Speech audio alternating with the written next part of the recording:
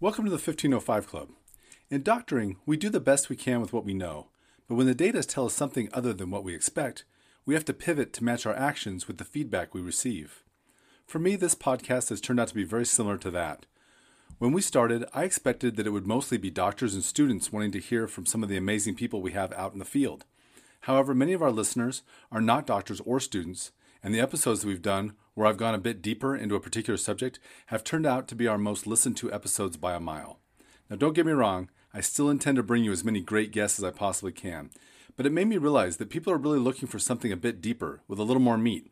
I think people are also looking for more than just the technical aspects of what we do.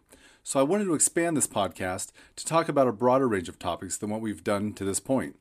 So it's in that vein that I put together something a little different that I hope will help you on your journey.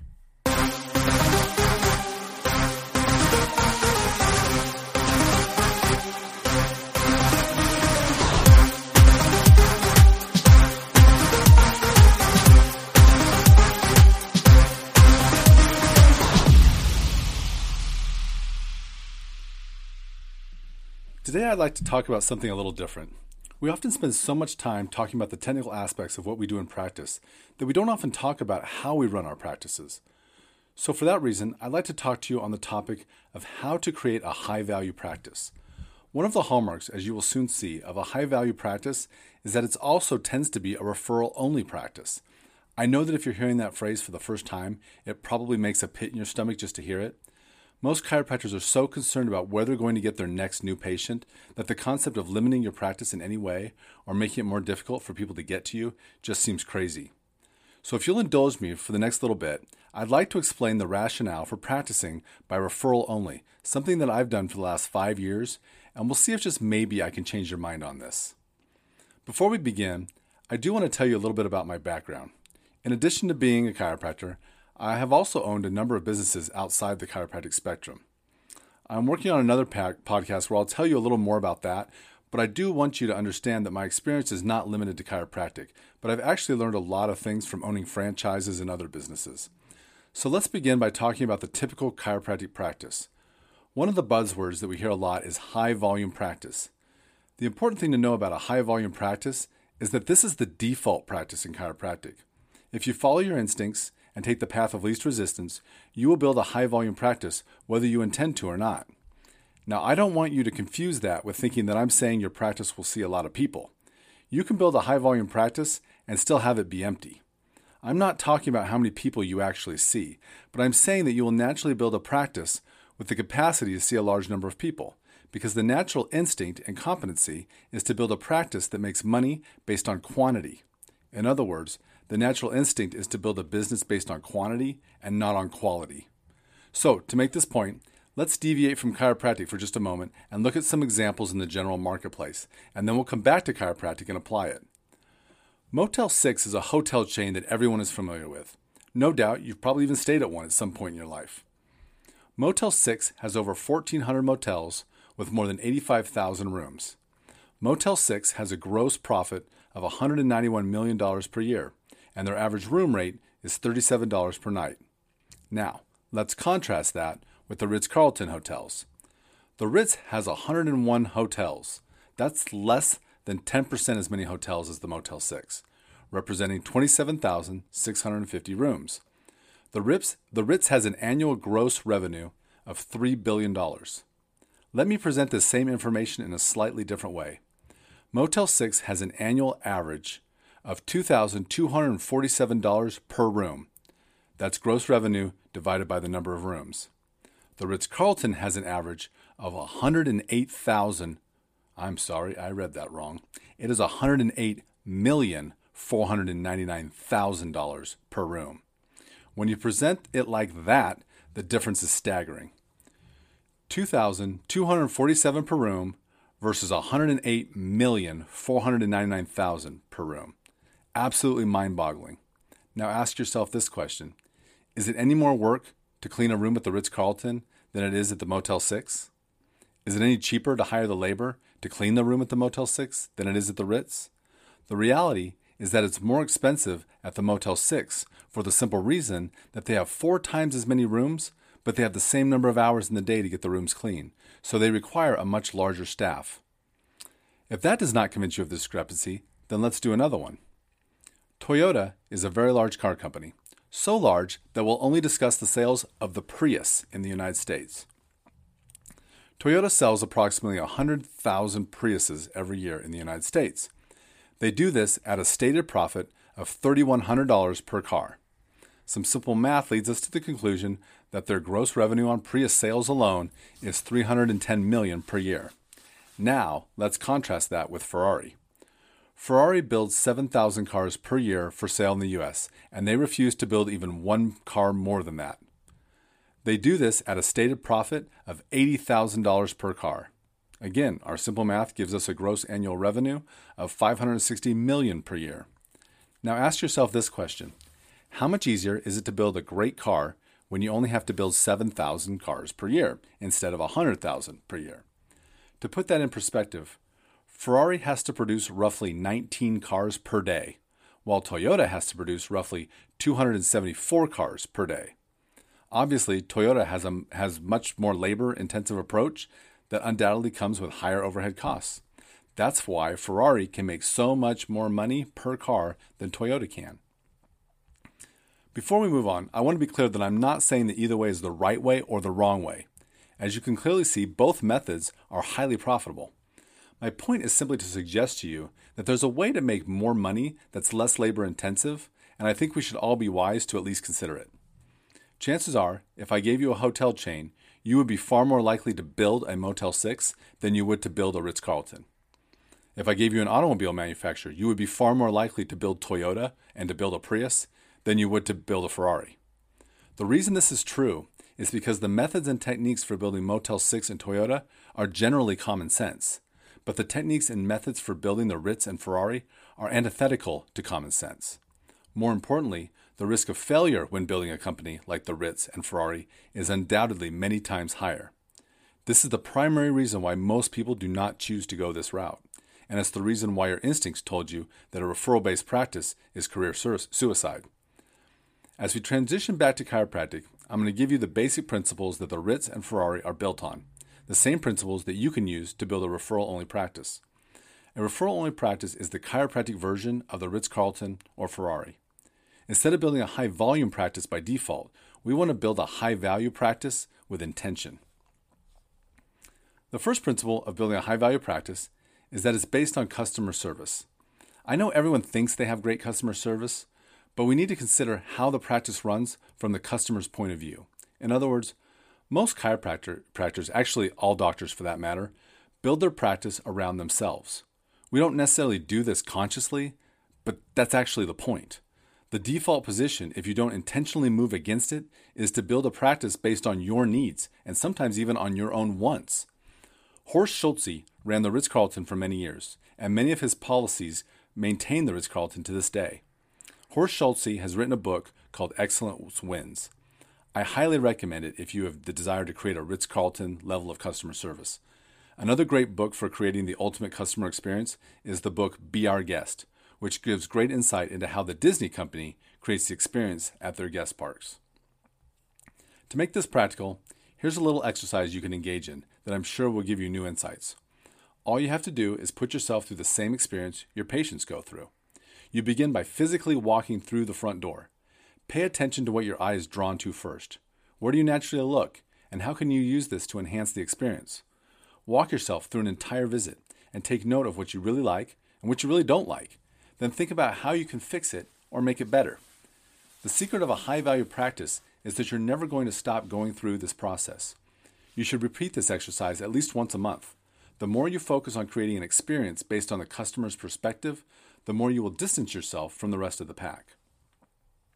The second principle is that a high-value practice has to be built on results and not simply going through the motions. The default position is that the patient comes in, I go through the motions, I make the adjustment, meaning I made some noise, and now they owe me money for the visit. That is the lowest possible position, and it's the absolute least that could possibly be done and still get paid. A referral-based practice, and therefore a results-based practice, must focus on much, if not more, effort in the assessment than it does into the adjustment. What we can learn from our previous example of the Ritz and Ferrari is that this investment of time is always worth it. While it may be counterintuitive, taking more time per patient and investing more time will yield greater profits, but only if the time actually results in a higher level of quality and a better result. If Ferrari took the extra time to make their cars, but in the end they were only producing a Prius, then that time is not well spent and it's actually a waste of time. Once you stop wasting the time, you realize that you can make a bunch more cars, and now all you've done is to recreate Toyota instead of actually producing something different that is the antithesis of Toyota. For me, as well as for the other doctors that you've heard on this podcast, the extra time is well spent because we utilize the Gonstead system to such a degree that it allows us to attain results that many other chiropractors cannot obtain. I'm not saying that they lack the competence, although that could possibly be the case, but the number one reason why they cannot achieve the same results is because they don't put in the time. Their office structure simply does not allow it. Within the Gonstead system, we expect to invest more time in the assessment than we do in the adjustment. This makes the Gonstead system perfect for someone who intends to create a referral-based practice. I specifically remember one of my mentors told me that because I use the Gonstead system, I should see myself as the 4 seasons of chiropractic. That analogy has stuck with me for the duration of my career, as you can tell, and the benefits of such a point of view is more obvious to me now than it ever even was before. The third principle of a referral-based practice is that it's built on relationships. That isn't to imply that a high-volume practice is not built on relationships, but the relationship is quite different. The biggest difference has to do with trust. In the early years of my career, I discovered that new patients were often the most challenging appointments because you never knew how much trust or distrust they might be bringing with them. I would guess that at least half of my new patients, if not more, had seen a previous chiropractor. That meant that they came with a certain amount of expectation, but I had no ability to set that expectation or to even influence it. I found myself in the unenviable position of often feeling like I was selling something, chiropractic, even though I wasn't, and that was something I absolutely did not want to do. If you think about it, it's really difficult for me to tell you about myself and to try to create trust without sounding like a buffoon.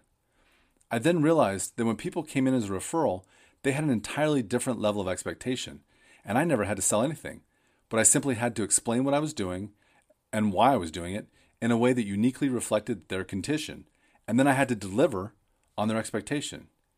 It didn't take long to realize that I really only wanted to see the referrals, but it seemed crazy to actually try to keep the other people away. I then realized that the new patients off the street required more time and resources and often yield the lowest benefits because their expectations were often not in line with what I do and what I can offer. Why would I take time to engage in these situations with little payoff when the referrals had such a high payoff, meaning people who are referred are far more likely to refer if you can deliver for them? And then they deliver more people, which means in the end, I actually end up seeing more people instead of fewer people. So by limiting the practice, I gain access to more people, whereas when I open the door to everybody, I end up seeing fewer people. It's the exact opposite of what you would naturally expect. Let's just take a moment to talk about referrals. Think about this for yourself.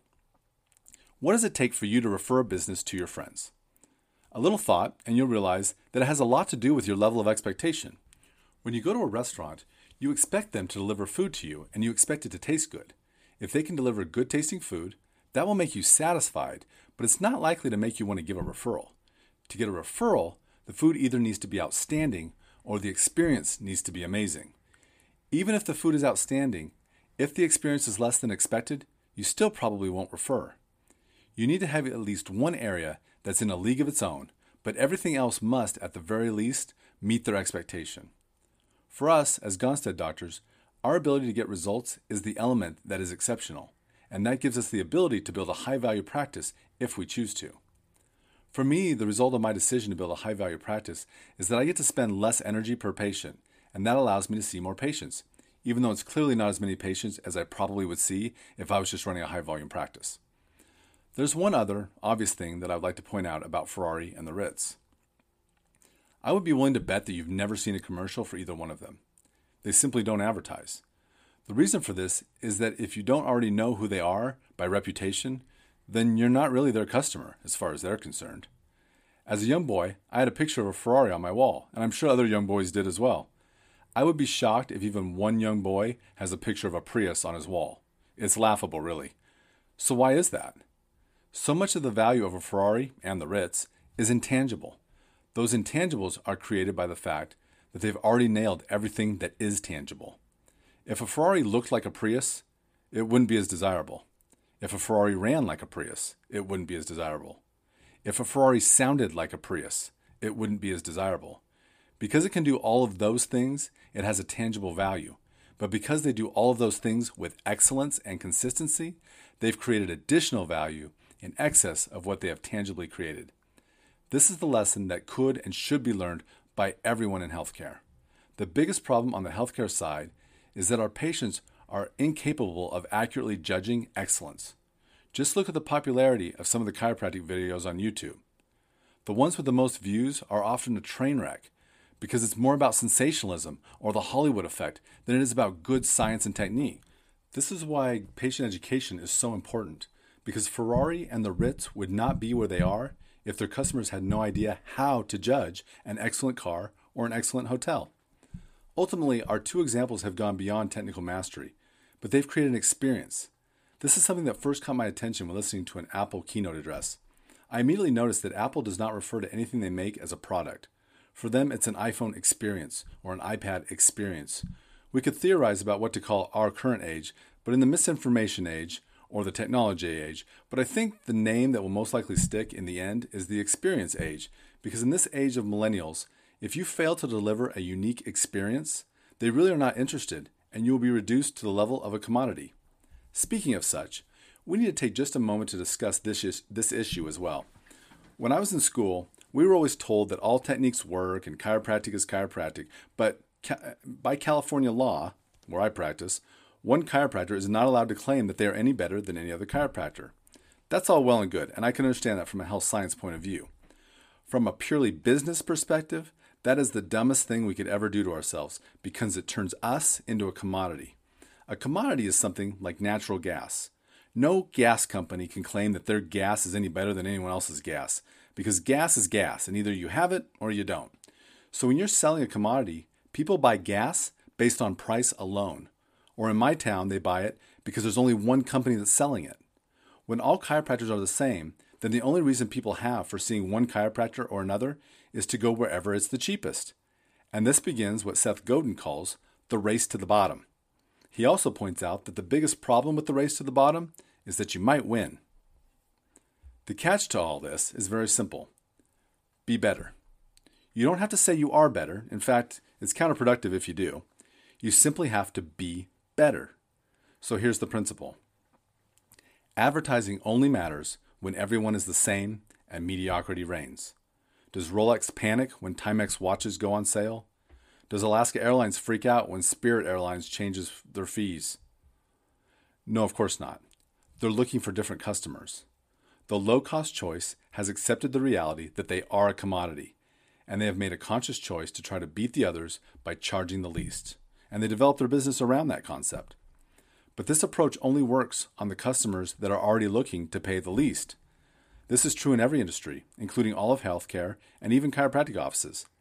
There are absolutely patients out there who think that all chiropractors are the same, and they're simply looking for the one who's willing to charge the least. The vast majority of chiropractors accept this as reality, so they then begin competing with each other to try to win that patient over to them simply because they are willing to charge less than the next guy. If price is the only criteria by which a patient is choosing their doctor, then I don't actually want that patient. And I'll even suggest that they see someone else in town. Like I said before, I have more patients than I have time to see. I'm not begging for patients, and I'm not willing to compromise what I do just to include someone. If that sounds harsh to you, then try going to the Ferrari dealer and give them your sob story about how you can't afford one of their cars, and then ask them to sell you a Ferrari at the price of a Prius. I think we all know what's going to happen. There is one more thing that I want to say about this issue of advertising. I seriously doubt that you've ever seen an ad for Ferrari or the Ritz. Yet you still know who they are because you heard about them from someone else. This defies conventional wisdom. You want to defy it even more? As I mentioned before, as a kid, I had a picture of a Ferrari on my bedroom wall. I did not have a picture of a Prius or any other Toyota product for that matter. Without advertising, the mystery and the unattainability of the Ferrari only adds to the desire to have one. It never takes away from it. When you're known for results, but you're not in people's faces, and you're seemingly unattainable, it only increases their desire to find you.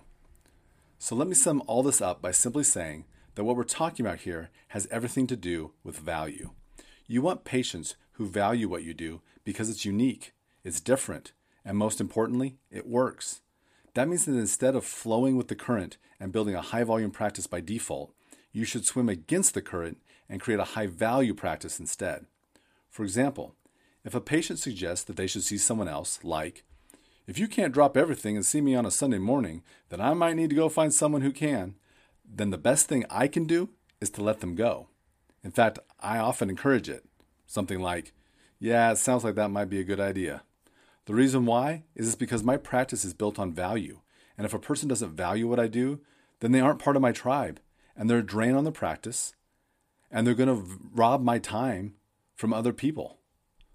And they'll try to force me in decisions that will rob my other patients of my time. We owe it to our other patients to protect them against this type of bullying and abuse, because that's ultimately what it is. This topic of value immediately flows into the issue of patient communication, because the level to which the people can and will value what we do is directly proportional to their ability to understand what we do. I don't really want to answer questions about why don't you lay people face up to pop their necks, or its more insulting version, have you ever tried laying people face up, as though I'm completely unaware that this is even an option? Or have you ever tried using a Y strap, as though this is a highly advanced technique? To me, to be blunt, those are idiotic questions, which means I can easily train my high-value people to answer them for me. And I do. I teach my patients about biomechanics and how joints actually work. It helps to prevent their own injuries, but it also safeguards them against stupid ideas that can't possibly help them, but try to impress them by making lots of noise. I'll always tell my patients that noise doesn't matter. What matters is the correction of the injured joints. Injured joints tend to swell, and swollen joints tend to not make much noise. Therefore, the adjustment you need the most, and the one that can potentially do the greatest good, is the one that's also the least likely to make much noise, although it's always possible that it will.